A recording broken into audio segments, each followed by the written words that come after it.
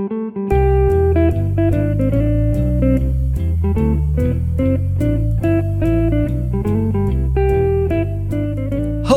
and welcome to Oh No, Ross and Carrie, the show where we don't just report on fringe science, spirituality, and claims of the paranormal, but we take part ourselves. Yep, when they make the claims, we show up so you don't have to. I'm Carrie Poppy.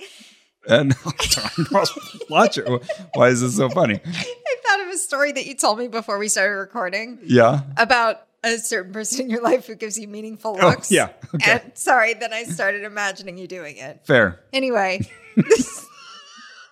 this is a podcast.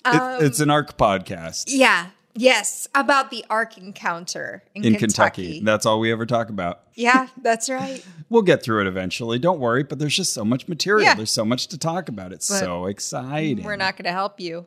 You just have to wait. I have one exciting update for you, Carrie. Yes. Based Ross, on, is it? Yeah, I'm Ross.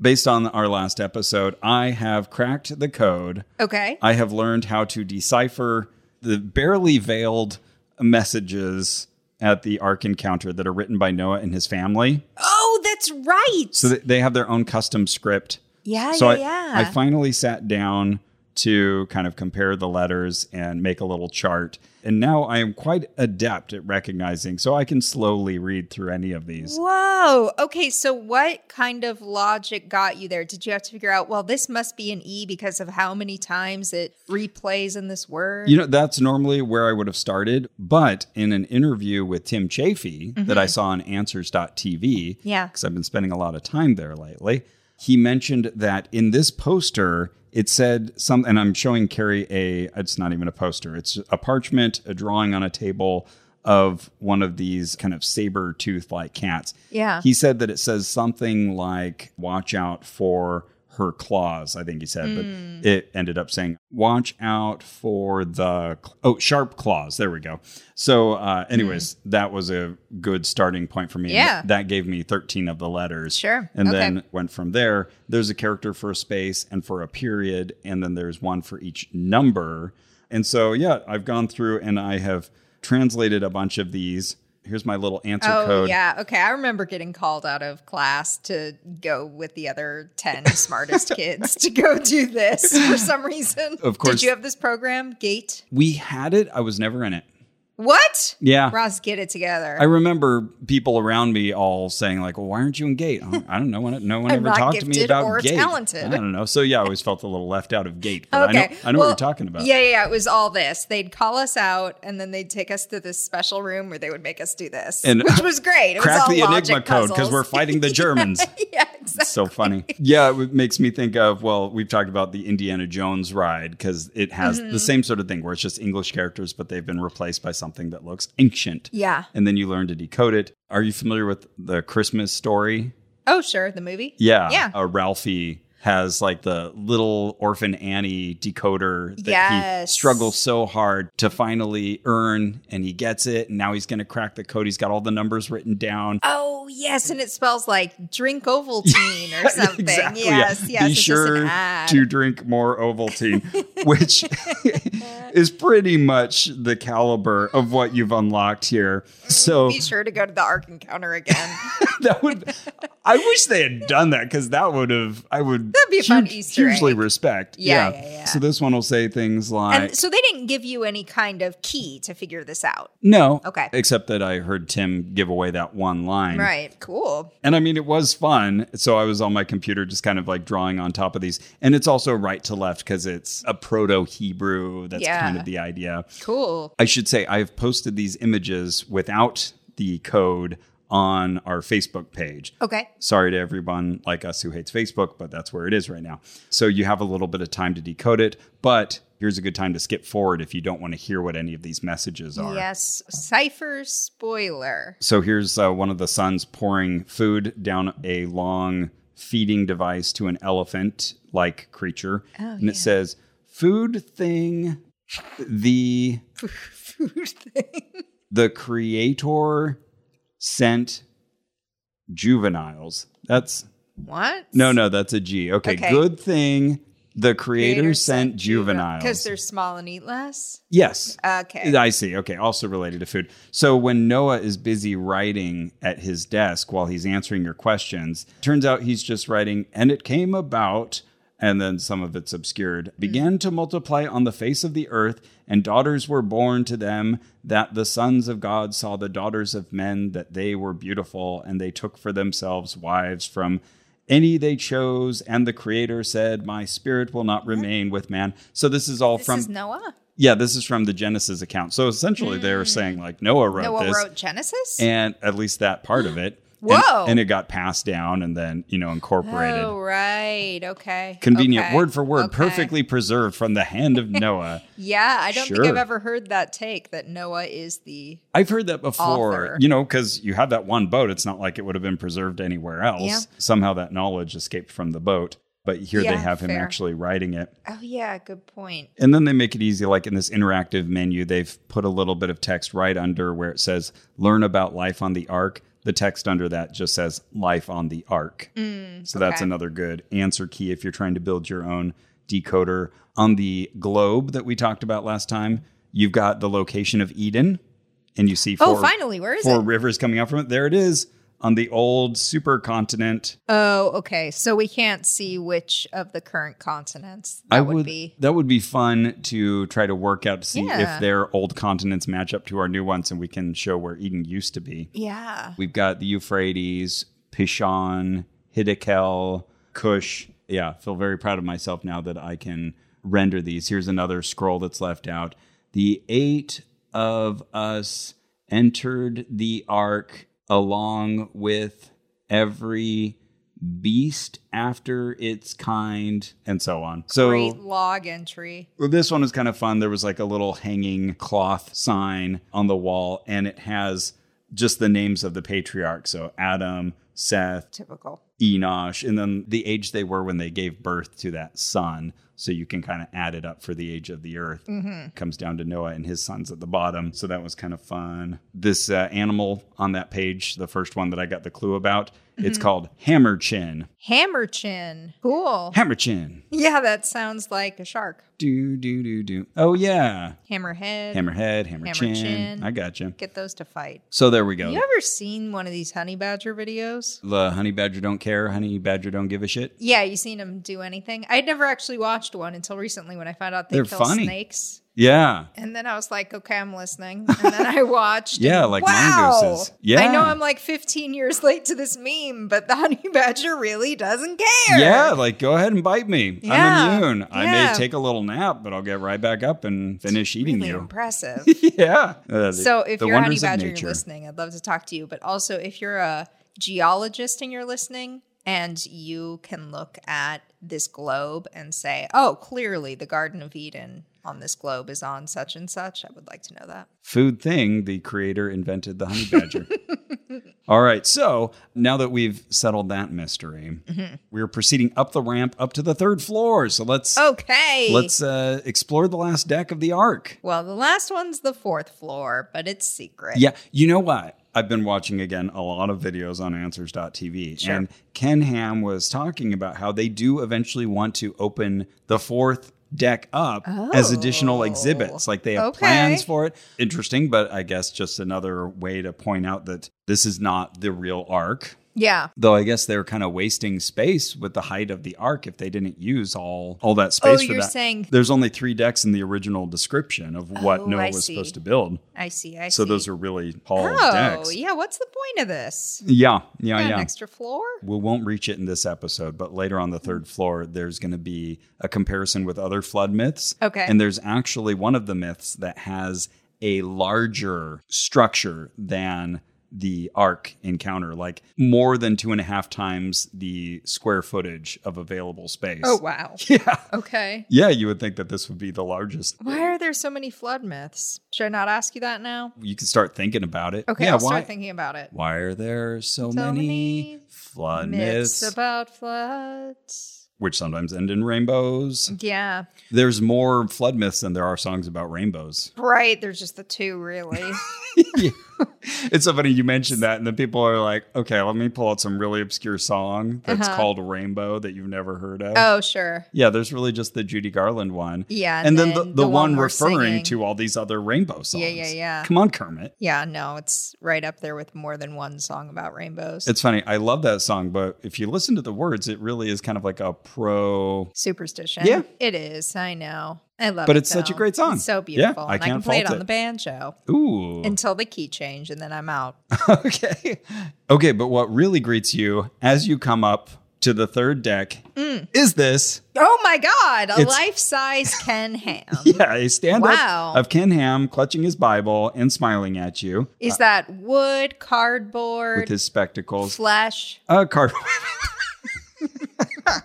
A hologram. Yeah, it's a cardboard okay. cutout, or maybe like foam core or poster board or something. But I think the idea is maybe you can stand next to it and take a picture. Take a photo, absolutely. We looked into these for our wedding because our wedding was called the Drew Carey Show. Mm-hmm. So we tried to get one of these of actor Drew Carey. Oh, but we just ended up just getting his head. Oh, yeah, I remember, which was on a stick. Yeah. Head on a stick. Yeah. Good at every wedding. So I can tell you, this cutout, good $500. Wow. Yeah. Okay. Probably. Well, new respect for this cutout. Sure. So this little section, there's a little offshoot that's all about joining us in bringing the Bible to life. So it's just a donation pitch, essentially. Like, here's how great our ministry is. Here's how you can be part of it. Here's a QR code. Here's a little promotional video.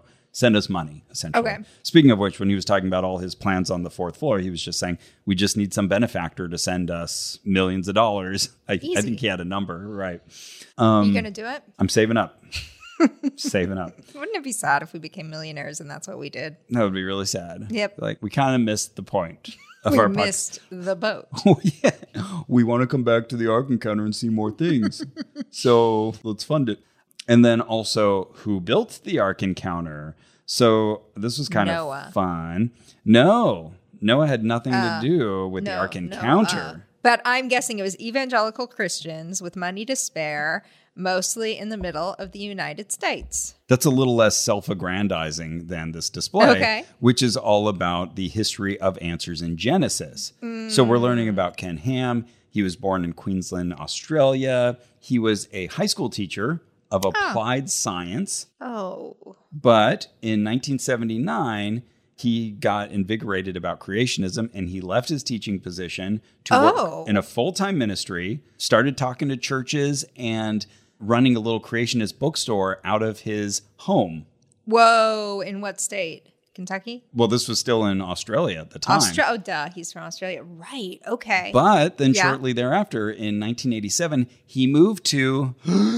Kentucky? No, the most secular, horrible state in the... California? Yes. Oh, no. In 1987, he moved there because he wanted to join the Institute for Creation Research, which runs the museum that we talked about very early in our show. Oh my gosh, like 10 years ago. Yeah, one of our early episodes, we went to their museum in Santee, California. We took a paleontologist who really ruined his day. Yeah, and we'll hear from him a little later because I was just chatting with him. Don Prothero.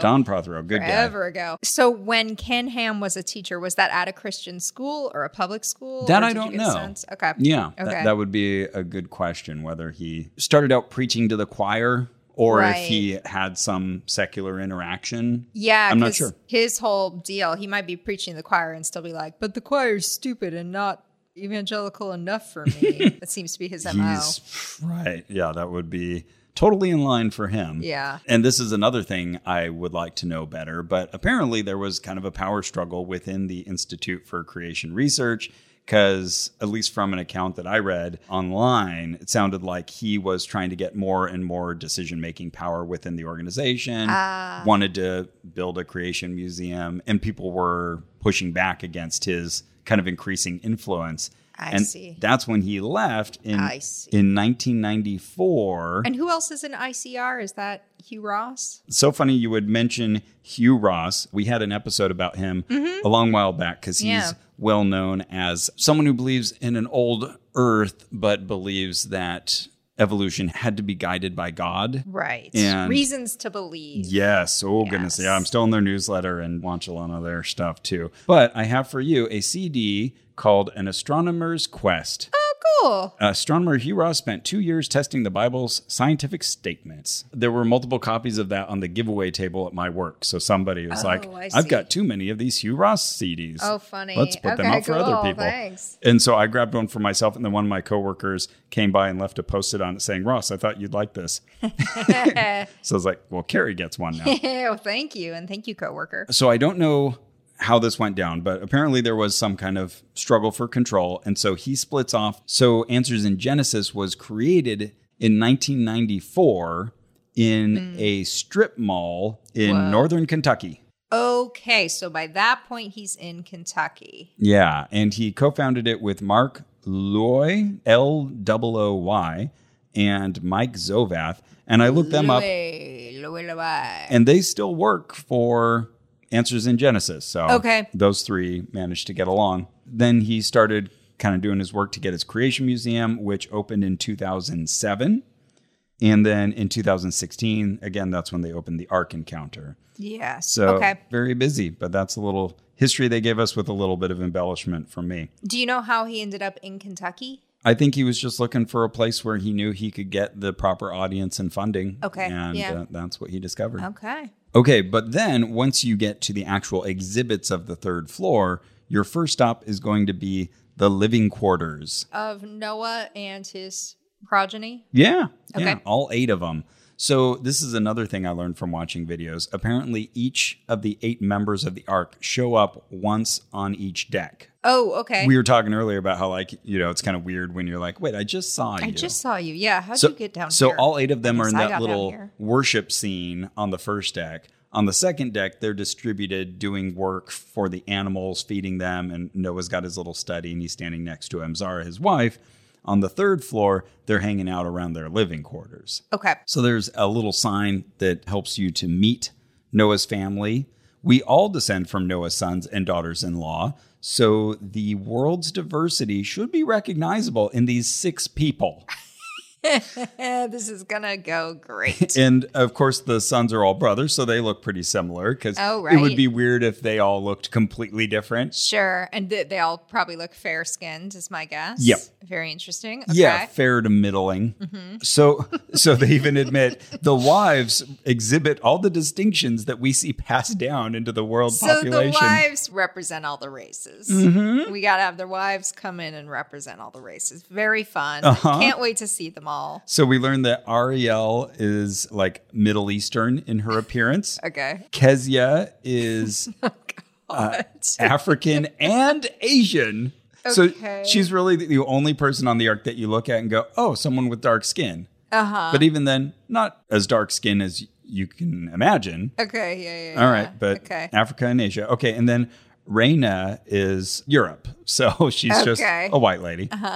And they've, of course, given them names, but they've also given them all various abilities and interests, and they're all just chopped up versions of what Noah and Amzara are into. Okay. So, so their interests just get split into these subsects. Yeah, okay. This guy's really good at farming. This guy wants to explore. He really loves looking at the stars and can't wait to set out once the Ark lands. Oh, sure. Like they're all like the 7 dwarves and they just have one personality trait. Sneezy, dopey, bashful. Yeah. Oh, thank you, ma'am. Totally.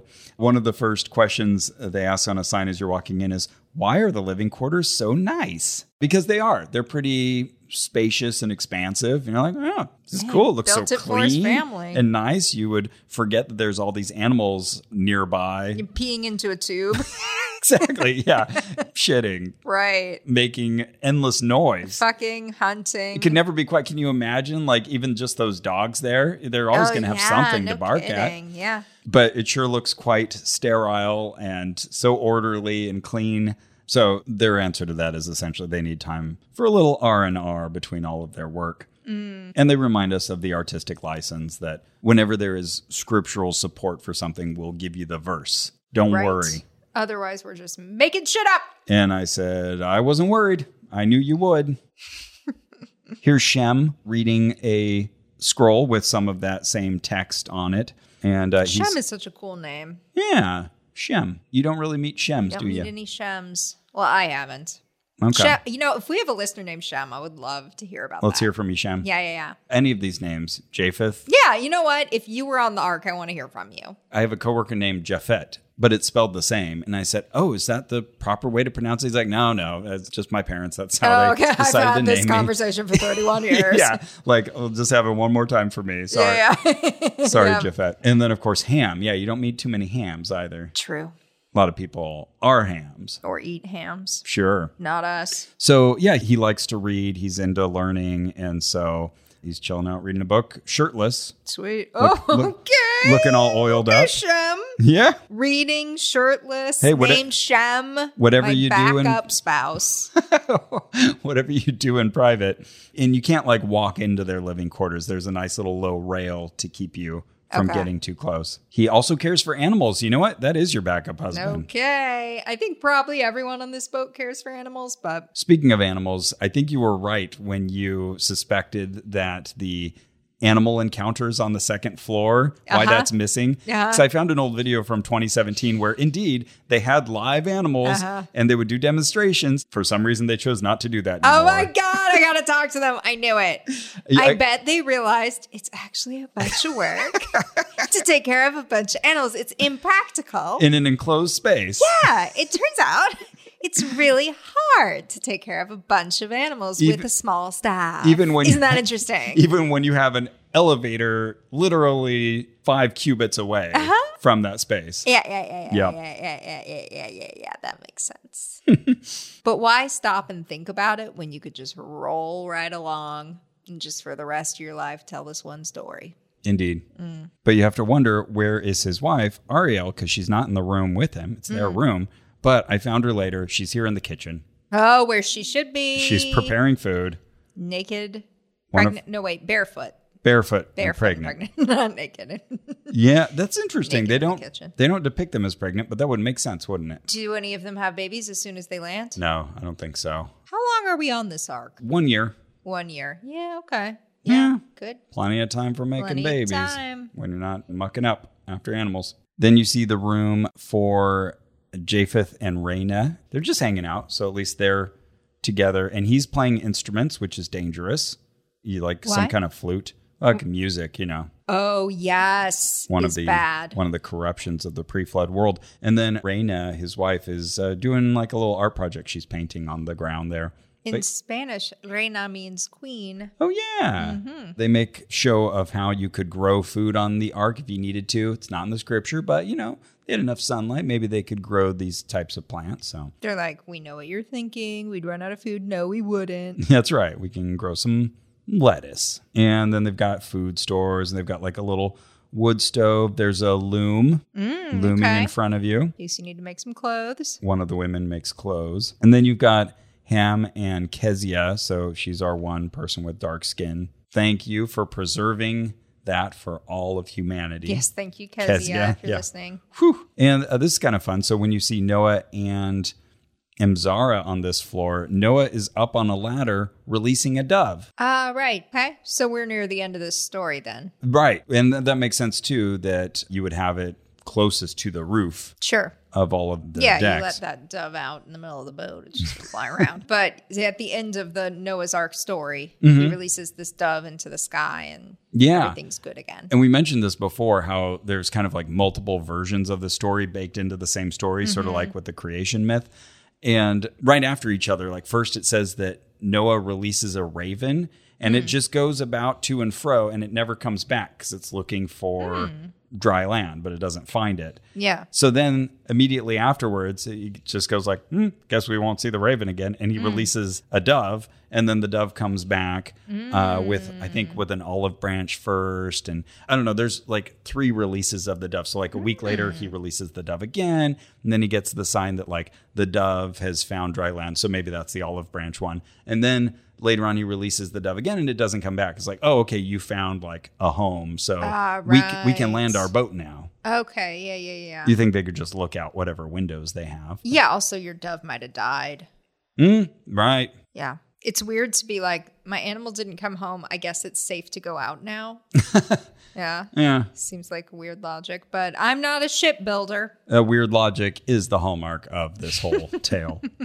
And then they also have a bunch of bird cages up in that area. So that's where they keep all the birds right next to their living quarters. Why not? Why not? Wait, hang on. Why not? The noise. Exactly. The noise. Yeah. And the poop. Seems like that noise and poop. Yeah, imagine like all the noisy forest birds you've ever heard of. Yeah, beautiful and everything. But yeah, hard to sleep. They're all right next door to where you're sleeping. In little cages, so they're all frustrated. Mm-hmm. Awful. That's right. So there you go. That's what the bird cages look like. There's plenty more where that came from. Okay, yeah. So Noah is not in his room, and his room is relatively small compared to the younger couples. But, he's got his study and his library, so he's not hurting. Is it raining all 100 days or just there's like turbulent seas? Just the 40 days and 40 nights is like the crazy rain. Then there's time for the water to abate. But still, where does all this water go? There's so much water. Yeah. If it's supposed to be above the tallest mountain by 15 cubits, like 22 feet-ish, that's a lot of water. Yeah. Where'd it all go? I don't know. Evaporated. But it did it within a year. Wow. At least enough for them to hit dry land and get out. So then you emerge from the living quarters, and that's where you have all the benches for the theater, as in the days of Noah. Yeah. So that's that modern story that we told you about with the same actors from the old story of reporters interviewing Noah. Now it's modern reporters interviewing modern Noah. Okay, so once you're done watching that, then you proceed down the long hallway with all of these exhibits to teach you various aspects of creationism and the creation story. So the first one is called The Flood: What Happened Outside of the Ark. So this is all about flood geology, which was kind of the original pursuit of creationism, like modern creationism. That's where it really got started with this book called The Genesis Flood: The Biblical Record and Its Scientific Implications.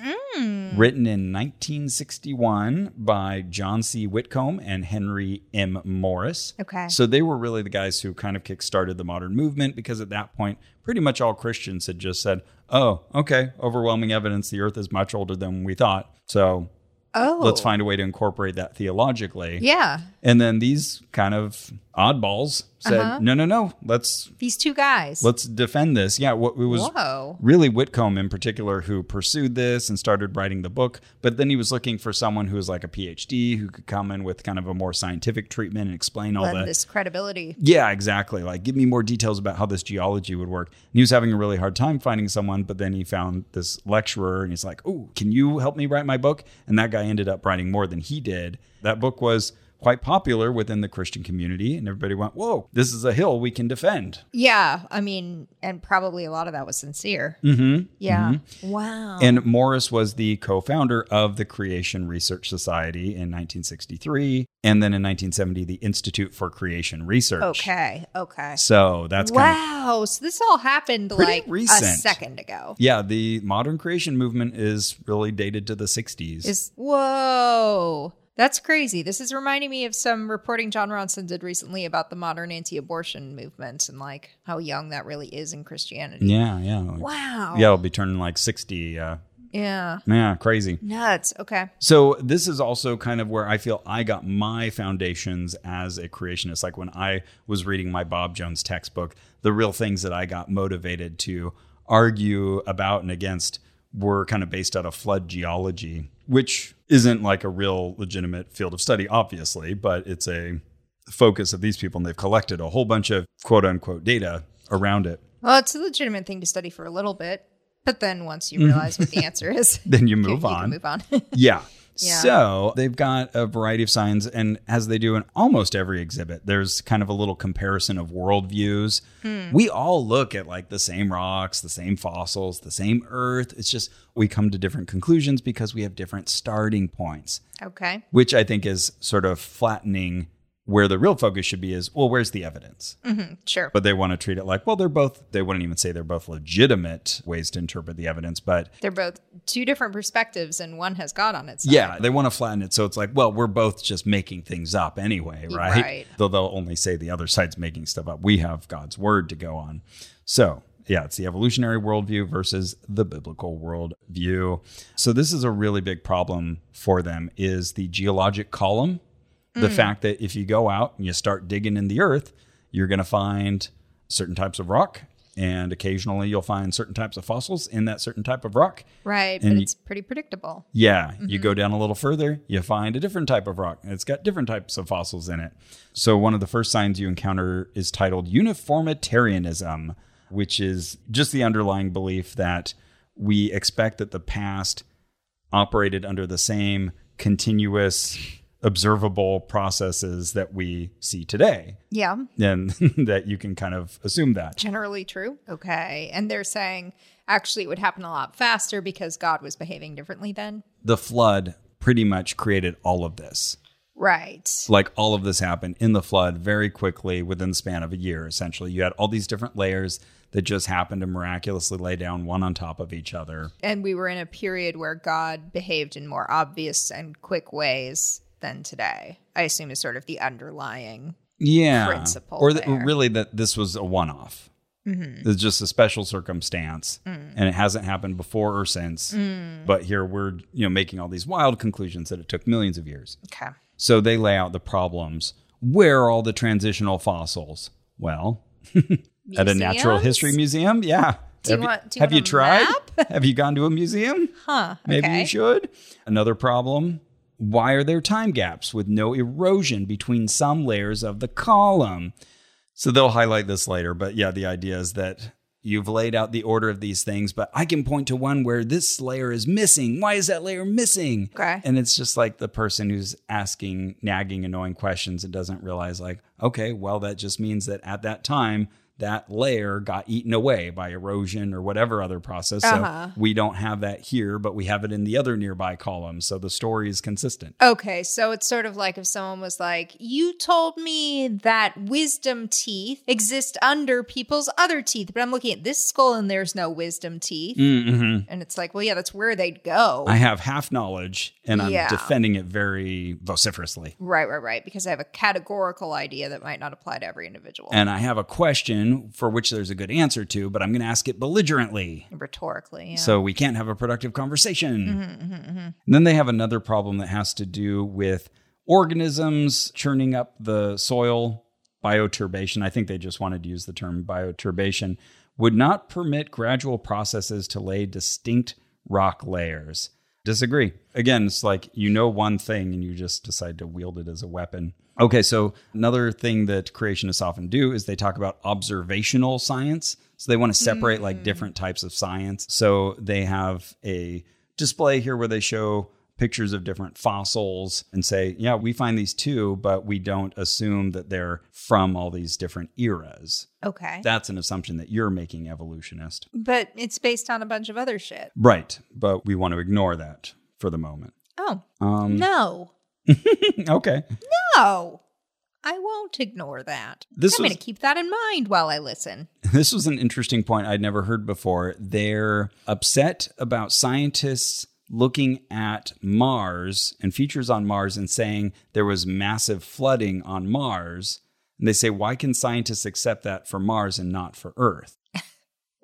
Well, what? Yeah, that was my thought. What?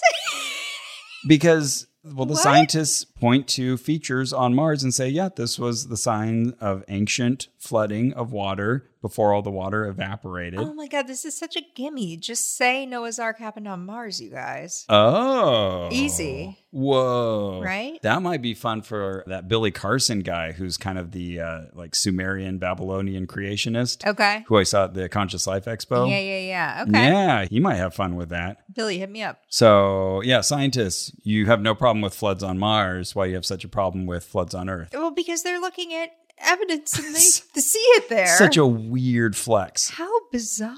They devoted 3 signs to that. How strange. It's like Kimberly says her house was robbed, but the police have no evidence of that, but they say that Stacy's house was robbed.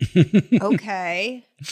Yeah. Yeah, well, why do they say different that? Situations. Yeah, that's so weird. What a strange argument. Okay, and here's what I think is just kind of the most absurd thing that they say. Yeah. Okay. Whoa. Okay, here it comes. Okay. Catastrophism. This is this whole idea that the geologic column and all its ordering is based on what happens in a catastrophe like a massive flood like this. And I'll read it from their sign here. The order in which fossils appear in the record can be generally understood as a progression of burial according to the ecosystem in which the creatures lived in the pre-flood world, although marine fossils are found throughout the record. So the idea is, and this is what Bruce, the docent, told me back at the Institute for Creation Research when I asked him, why is it that we consistently find organisms in increasing complexity as we move from the bottom up and never any counterexamples? And he said, clams can't run. And that's essentially the argument they're making here. The simpler organisms got buried first, the things at the bottom of the ocean, the trilobites or whatever, or the things that we would normally say were in like the Precambrian deposits.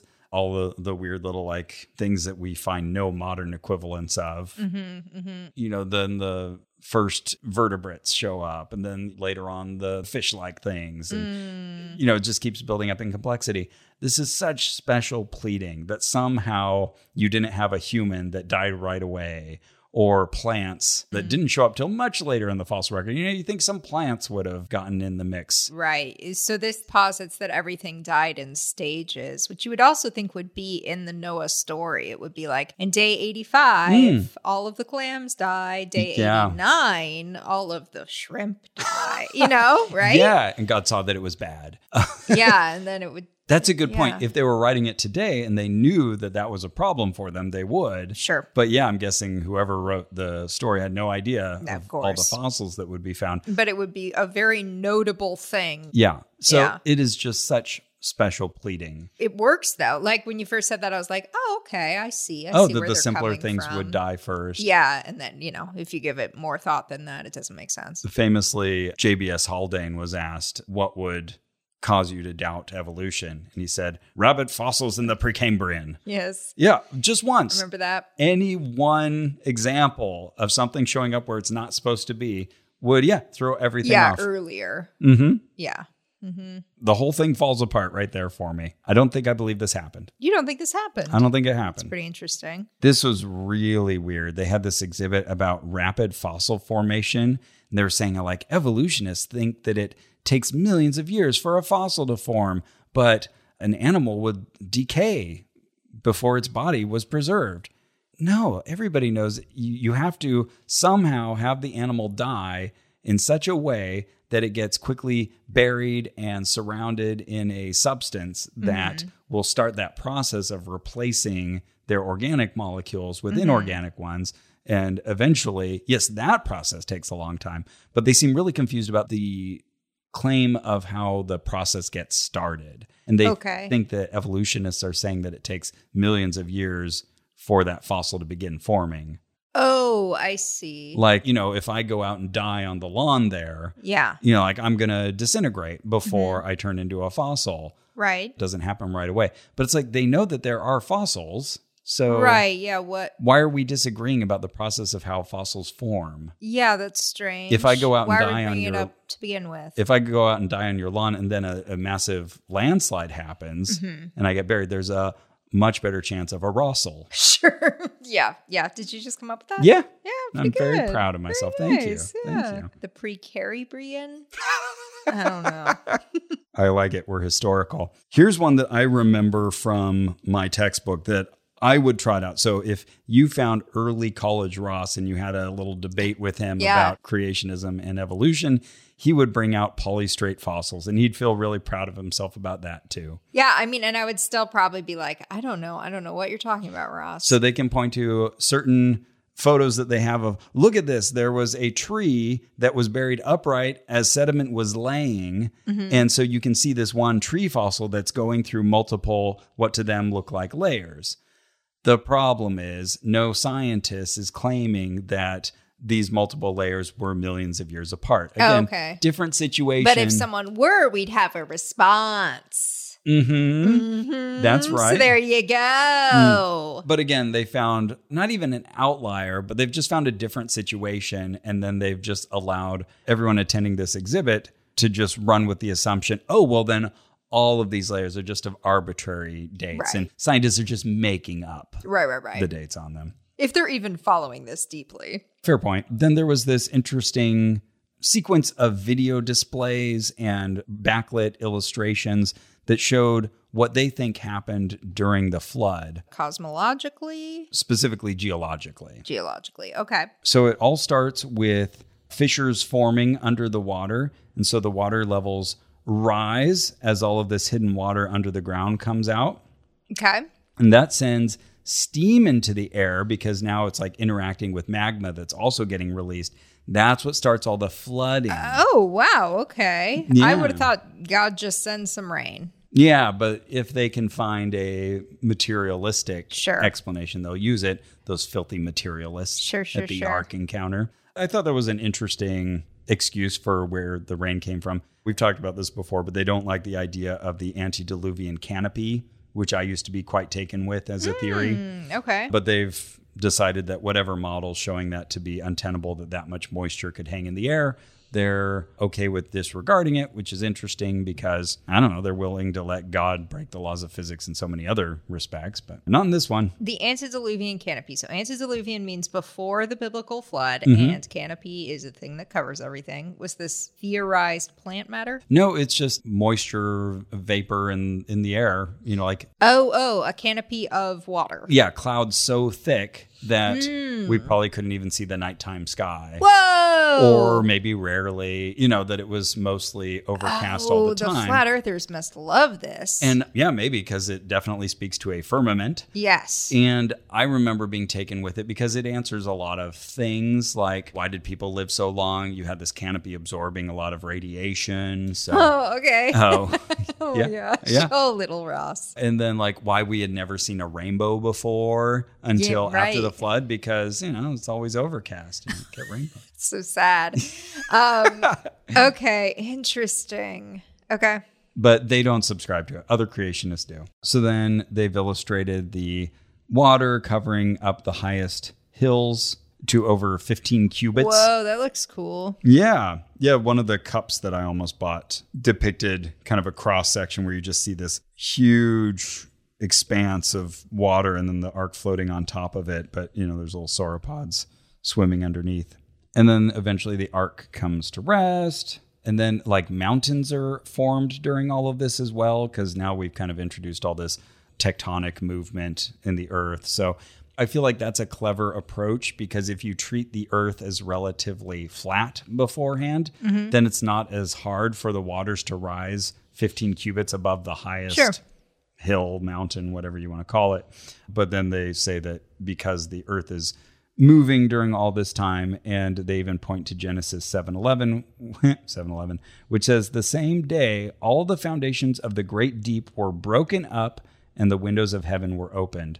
So that one little mention is like their license to say, aha, the earth was on the move. Okay. And they don't mention it here, but at their Creation Museum, they had a display that states that they believe that the original continent that Noah would have lived on was Rodinia, which is a term and an idea that we get from science. There was a massive supercontinent that evidence tells us about, but it was supposed to have been assembled essentially 1 billion years ago. Right. And then it would have broken up around 750 to 633 million years ago. Right. And then they believe that during the flood, that got broken up and moved around so much, like all of these continents, that you got Pangaea that we always think of. That's kind of everybody's go-to supercontinent. Yeah. And that reporter was from the Pangaea. Yeah. Press or whatever. Exactly. But they believe that formed under the water, existed during the flood, but then broke up again and moved towards our current continental layout. Wow. Okay. All during the flood. So Pangaea existed for all of like a week during the flood. Whereas science tells us it formed about 335 million years ago and then broke up about 200 million years ago. Wow. So yeah, doing some fancy footwork, accelerating time. Yeah, moving those continents apart, putting them back together, moving them apart again. I think if Noah were worth his salt, he would just set up a website. He would tell everybody, listen, I'm trying to get 2 of every animal Just come, pick your slot. He'd have a little calendar widget, and you'd be able to just pick, okay, I'm 2 giraffes. I want to come at 2 p.m. on Saturday. You know, Noah, though an ancient man, was an intelligent man, and I bet he could set up a competent website like that with scheduling tools. Sure. If he had one of those really fancy services where you can just go in and do that. I bet the ancients could create that. They'd probably call it like the arc would be rectangular. You know what? It'd be even like simpler, cleaner with even sides, like a square. Space. Yeah, a square space. Yeah. Oh my God, that reminds me. This episode's actually brought to you in part by Squarespace. I'm sorry, what now? Yeah, Squarespace. It's the all-in-one platform for building your brand and growing your business online. Oh my goodness. If you need to get the word out about your religion or your business or your personal projects or just you, if you want to own your own domain, this is the place to do it, Squarespace. Yes, you can stand out with a beautiful website, engage your audience, sell anything, get whoever you want on your boat, and you can create pro-level videos with very little effort. That's right. I'm saving Carrie the emotional and intellectual strain.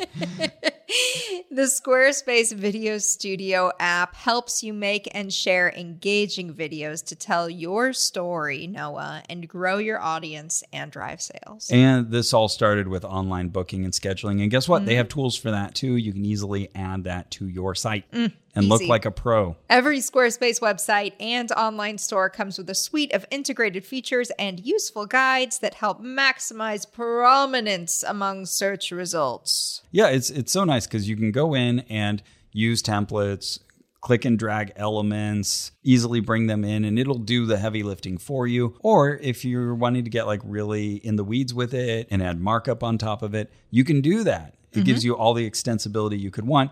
And you can get in there and start playing around, see if you like it before you buy. Yep, try before you buy. Start making your site and then be like, oh, yeah, let's do this. Let's make this real. Get the milk for free and then realize you want the cow, to use the speciesist metaphor. Yeah. So head to squarespace.com/ohno for a free trial. And when you're ready to launch, use the offer code OHNO to save 10% off your first purchase of a website or domain. Squarespace. Where all the ancient smart people are going. All right, so I'm walking to Squarespace. Walking. Whoa, stop, Ross. You don't have on your shoes. Ooh, well, let me put on my Rothy's. Oh, those are handsome shoes. Thank you. Wait. This reminds me. This episode is actually brought to you in part by Rothy's. What is happening here? That's amazing. I like these shoes, and they like us enough to support Oh No, Ross and Carrie. Yeah, that's right. And I see that your style is more of a classic neutral, but they also have trendy yet timeless pops of color. Rothy's they have you covered, whatever you like. I like the pops of color. Yeah, me too. They're nicely designed. I have Rothy's. You have Rothy's. Yeah. They're good work shoes. I like wearing them to work. Nice. They're like Ross is a serious man. He's not wearing his running shoes. Yeah, we go. He's wearing like these classy Rothy's. There we go. You can be like Ross. They're washable, they're durable, they're cute. And they have tons of options for new wardrobe staples that you can feel good about wearing. They have flats, they have loafers, sneakers, and they have dozens of colors and prints, and more launching soon. And it's not just shoes. Rothy's durable bags are the perfect essential to transition from days on the go to nights on the town. And Rothy's shoes are sustainably made with their signature thread spun from recycled single-use plastic bottles. They have broken down over 146 million and counting. And that is so many that I'll let them say over 146 million. Yeah, because if you're going through bottles that fast, that number has to be rising faster than you could talk, essentially. Yeah. Like if I said the real number, it would be out of date by the time you heard it. Exactly. That's right. Coming out of my own mouth. So, for stylish and comfortable shoes, shop Rothy's. Get $20 off your first purchase at rothys.com/ohno. That's ROTHYS.com/ohno. Oh my gosh, hi. I'm Dave Holmes, host of the pop culture trivia podcast, Troubled Waters. On Troubled Waters, we play games like motivational speeches. It goes a little like this. Riley, give us an improvised motivational speech on why people should listen and subscribe to Troubled Waters. I look around this ad and I see a lot of potential to listen to comedians such as Jackie Johnson and Josh Gondelman, and they need you to get out there and listen to them attempt to figure out sound Reba's clues or determine if something is a Game of Thrones character or a city in Wales. I have chills. I'm going to give you 15 points. All that and so much more on Troubled Waters. Find it on MaximumFun.org or wherever you choose to listen to podcasts. So those are all beautiful, lovely displays that showed exactly how the flood went down. Yeah. Now we've got our new world, which looks like our modern world. Wild. Again, you can throw all of geology out the window just to make your story work. It would be so great if the last one, they just had the current geology just totally wrong. Yeah, or it's just like flopped. That would be really funny. Or like have the earth spinning the wrong way or something like that. Yeah, or like Florida's just on the left. Not that I noticed. Their signs are just so head-scratching. They have this one about cross-continent deposition of sediment layers that are found in different areas, like across multiple countries. It's like, well, yeah, that's consistent with the evolutionary story. What point do you think you're making? That they somehow feel that this can only point to the flood? Whatever. Then they also, of course, have to call out all of the old Earth people who have all these absurd ideas about how somehow you could have a flood and an old Earth. Especially the old Earth Christians, I assume. Exactly. Yeah. Okay. This is calling out other Christians. So got it. Let's take a small breather. Let the evolutionists gather their strength while we pick on our own for a moment. I got to say, I did like this one illustration where they showed a giant mass of water just stopping, hovering because it hit a mountaintop.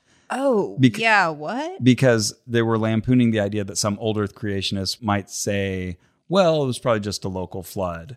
And they'll say, oh, sure, a local flood that covered the mountaintops up to 15 cubits. So they show this water column just stopping, hovering above the edge of a mountain. Oh, right. Water is stopping in an unnatural way. Yeah, very clever. I see. Yeah, I mean, fair enough. You could not have that much water and have to... Well, I guess it depends on what local is, but it would present a problem. They do have a point there. Either you take the story literally or you don't. Exactly. That's right. And so they have another one of those little interactive, like flip around signs that kids can go and spin that address various problems of a local flood. So if there was a local flood, well, then you couldn't say that it destroyed all flesh. And that's what the Bible tells us. And Noah could have just moved somewhere else. That would have taken less time than, 75 plus years to build a boat. Sure, though, that would be rude to God. That's right. He told you to build the boat. But okay, if it were a local flood, sure, you could just leave the region. You have 75 years to do it. The ark wouldn't have had to be so large. Okay.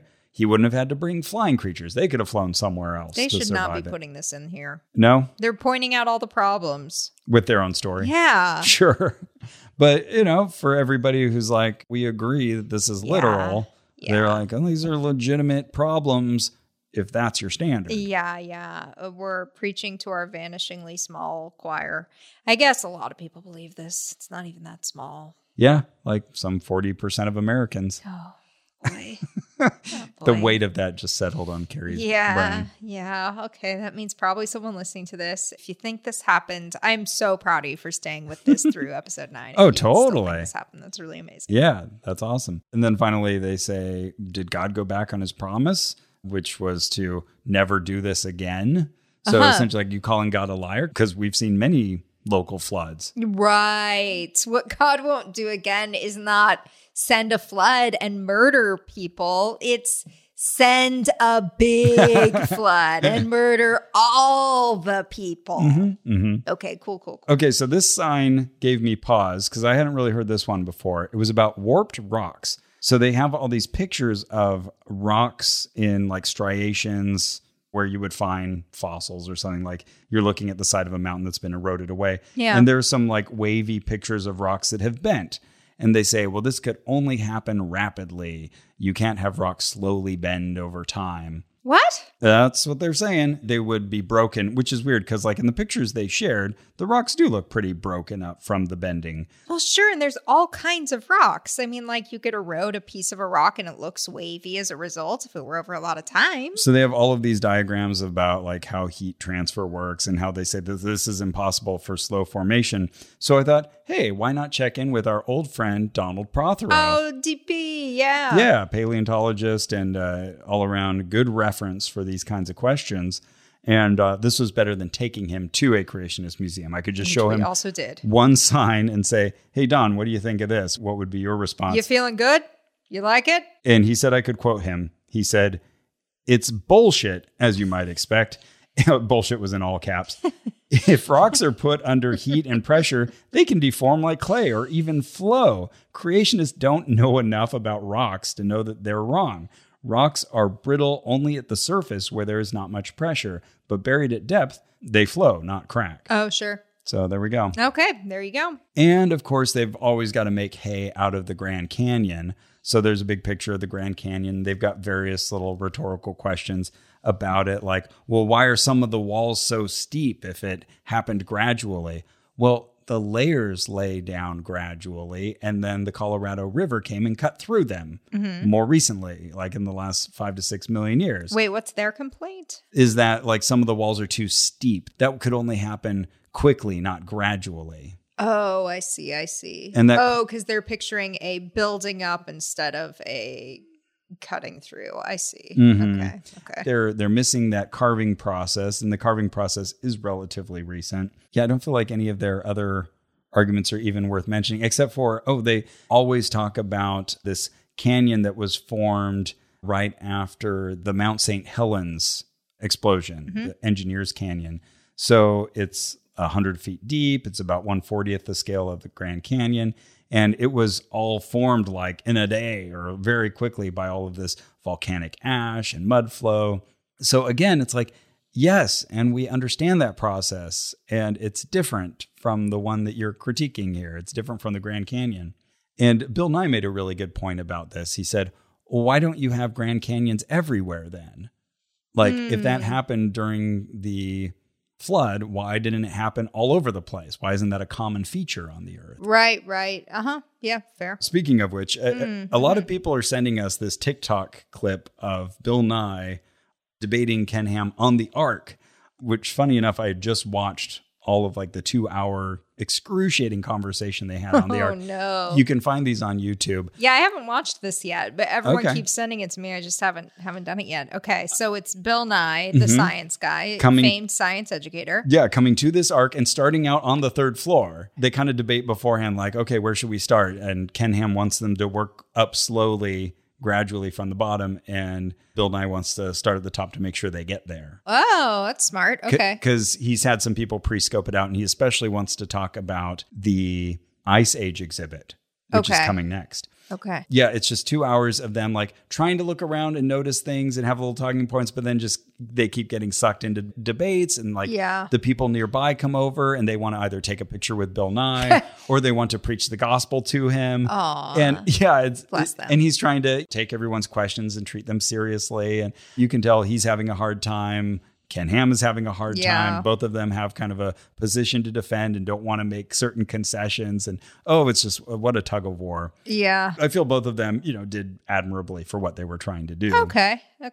But this was a follow-up to a 2014 debate that the two of them had. Right. So this I think I've seen. Yeah, I remember this being like a big event, and all of my friends were coordinating, like, you watching it? Yeah, I'm watching it. So. Right. And then some people completely object to the very idea. Why would you debate? You're dignifying them by having the debate. Yeah. I don't feel that way. I get those arguments, but I say, no, good to have the discussion. Yeah, I just don't think ignoring works.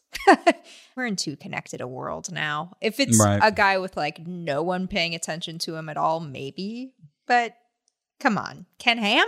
Lots of people are listening to Ken Ham. Of course, the answers exist in books and universities and museums, but that's not always the way to reach people. So let's have those answers and that information exist in other forums. And sometimes there are things that just don't lend themselves well to quick communication. And that's frustrating and difficult. Yeah. But that's where science communicators really come in handy. And yeah, for sure. I'm glad he did it. Me too. And listen, this last weekend, I won't say who, but someone I know shared with me, I have only finished one book in my life, this person said. Oh.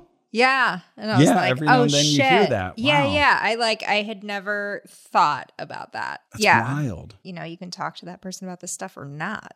You know, you going to be like a source of information for this person? Or are you just going to go like, well, that's too bad, into that? Let me tell you what I remember from the books I read. Yeah. To be fair, they did also say, I got to read more books. And I was like, that would be great. Yeah. I mean, I love having that conversation because there's always different ways that work for different people. Some people can get in with an audiobook, or sometimes you just need to encourage them to read something that's fun, that doesn't feel like work, which I totally get because a lot of my reading feels like assignments. Okay. And I always recommend Reading Glasses, the other podcast on Maximum Fun Network. It's really great at breaking down all the different aspects of reading and reading life, and kind of encouraging people to not stress out about it too much. You know, like reading an audiobook counts as reading. Oh, for sure. Yeah. Like some people get in their heads about that. Like, oh, I didn't actually read it. I listened to it. Like, were you paying attention? Did all the same information go through all the same neural pathways in your brain? Okay, that's reading. Yeah, exactly.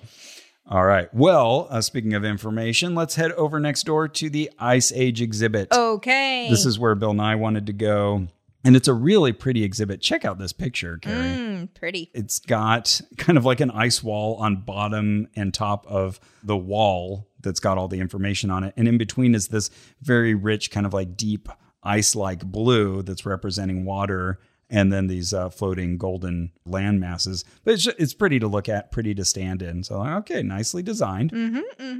Little Scientology-y. And as you walk toward it, you can hear Bill Nye, like his voice. And you're like, this feels weird. I'm in Kentucky, in Noah's Ark, and I'm hearing Bill Nye's voice. What's going on? They're going to tear down what he's saying. So you walk in, and he's on this video screen, and they play him from that first debate presenting ice cores as an argument. Okay. That in Antarctica, scientists have drilled really deep down into the earth and pulled out these cores, segments, chunks of ice that they can lay next to each other like you would tree rings, and then look for the freezing thawing cycles that happen typically on an annual basis. Okay. And then use that to extract tiny bubbles and see what's inside of them and get useful information about the atmosphere in centuries, millennia past. That's cool. Yeah. And so Bill Nye was pointing out, we as humanity, scientists in particular, have been able to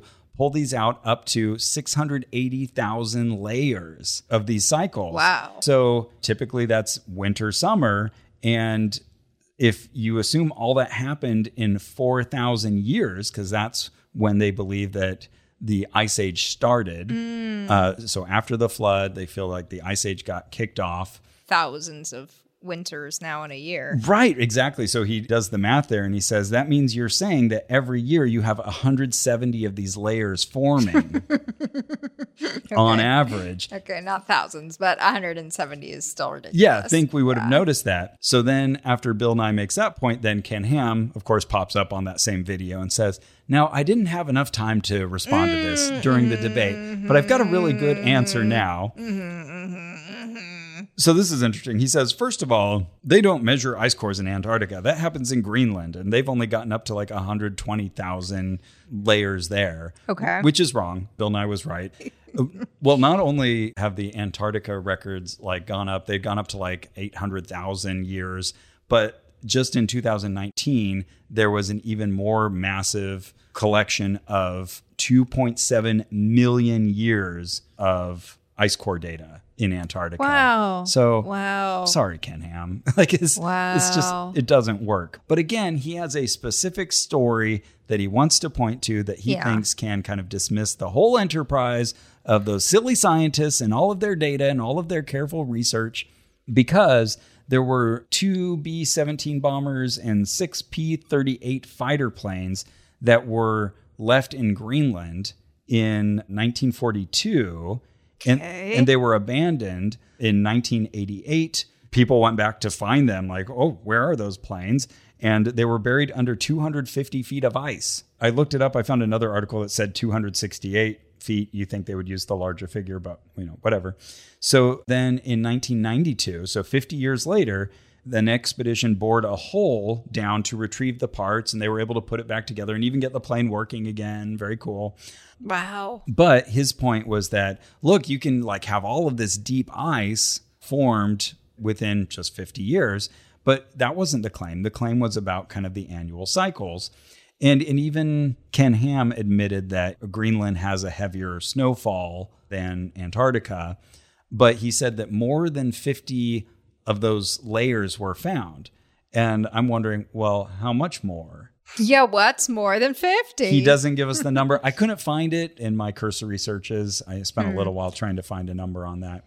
But yeah, I don't think it makes the point that he thinks he was making with that to refute these ice cores. I just can't even get myself to care. I'm just like, okay, so your God makes it this complicated to understand why he was right. It's like, why wouldn't it just be the more obvious explanation? It's always the working backwards and doing the mental backflips to make it work. And that's the task and the job of an apologist. Yeah, it used to be God of the gaps, here's the gap in the information.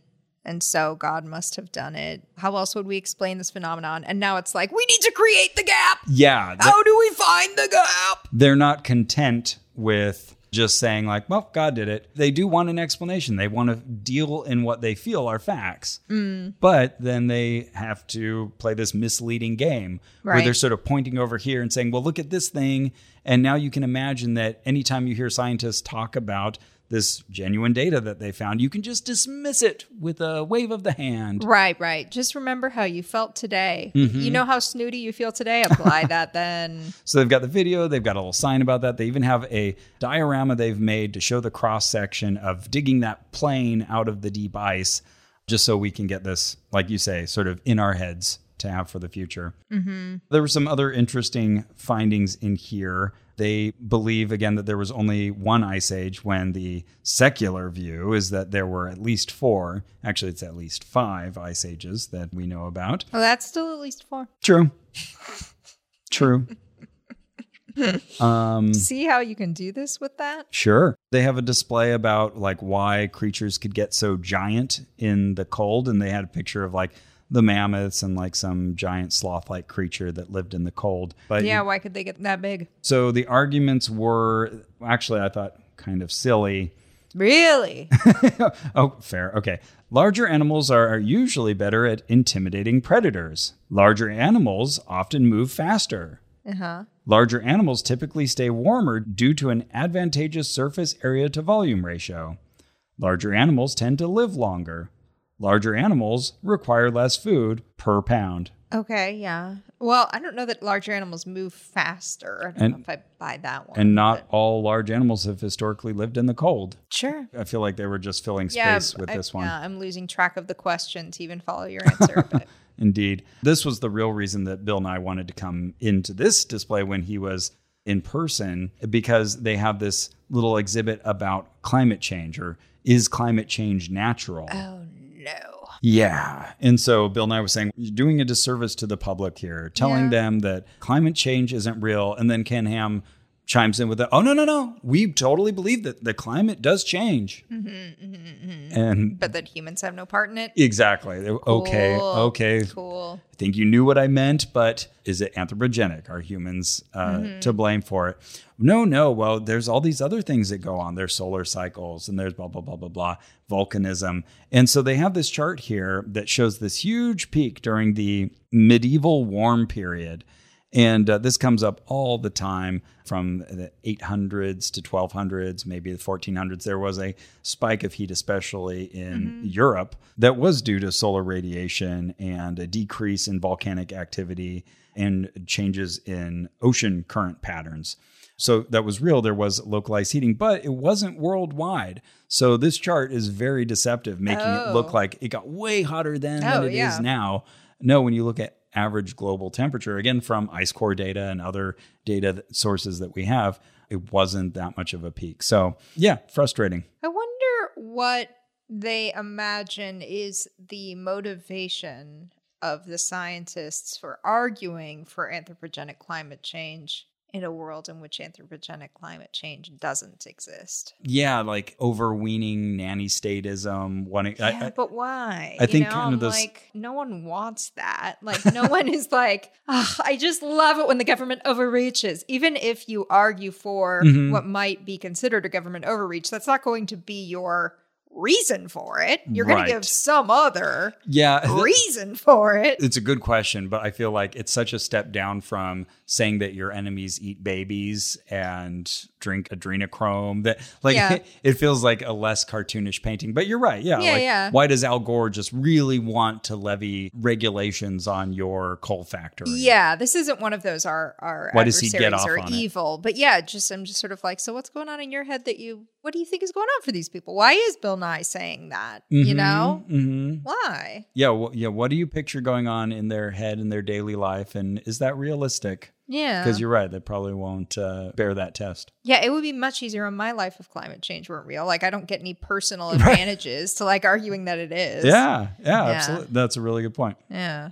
Thank you. Huh. Well, that's it for our show. Yeah. We've got one more episode of The Third Floor, and trust me, there's some good stuff coming up. Yeah. All right, cool. Flood legends and Babel and a whole museum of the Bible. Okay, cool. I don't remember ever not being on this boat. There was no before time. All right, well, thanks for coming along with us on this adventure. Our theme music is by Brian Keith Dalton. This episode was edited by Victor Figueroa. Our administrative manager is Ian Kramer. You can support this and all our investigations by going to MaximumFun.org/join. And we'll be back next time. We're taking a week off, but we'll be back again with more ARC. And we're doing some really fun stuff this weekend. Can't wait. This is going to be a good weekend. Yeah, as this episode drops, we will be very busy doing all kinds of cool stuff that we can't wait to tell you about. But if you see us, don't say anything. That's right. We might see some of you where we are. And play cool. Play cool. Be cool, man. Be cool. And remember. My scientific colleagues go to places like Greenland, the Arctic, they go to Antarctica, and they drill into the ice with hollow drill bits. It's not that extraordinary. Many of you have probably done it yourselves, drilling other things, hole saws to put locks in doors, for example. And we pull out long cylinders of ice, long ice rods. And these are made of snow. And by long tradition, it's called snow ice. And snow ice forms over the winter as snowflakes fall and are crushed down by subsequent layers. They're crushed together and trapping the little bubbles. And the little bubbles must needs be ancient atmosphere. There's nobody running around with a hypodermic needle squirting ancient atmosphere into the bubbles. And we find certain of these cylinders to have 680,000 layers. 680,000 snow, winter, summer cycles. How could it be that just 4,000 years ago, all of this ice formed? Let's just run some numbers. This is some scenes from lovely Antarctic. Let's say we have 680,000 layers of snow ice and 4,000 years since the Great Flood. That would mean we'd need 170 winter, summer cycles every year for the last 4,000 years. I mean, wouldn't someone have noticed that? Wow. Wouldn't someone have noticed that there's been winter, summer 170 times one year? If we go to California, we find enormous stands of bristlecone pines. Some of them are over 6,000 years old, 6,800 years old. There's a famous tree in Sweden, Old Tycho, is 9,550 years old. How could these trees be there if there was an enormous flood just 4,000 years ago?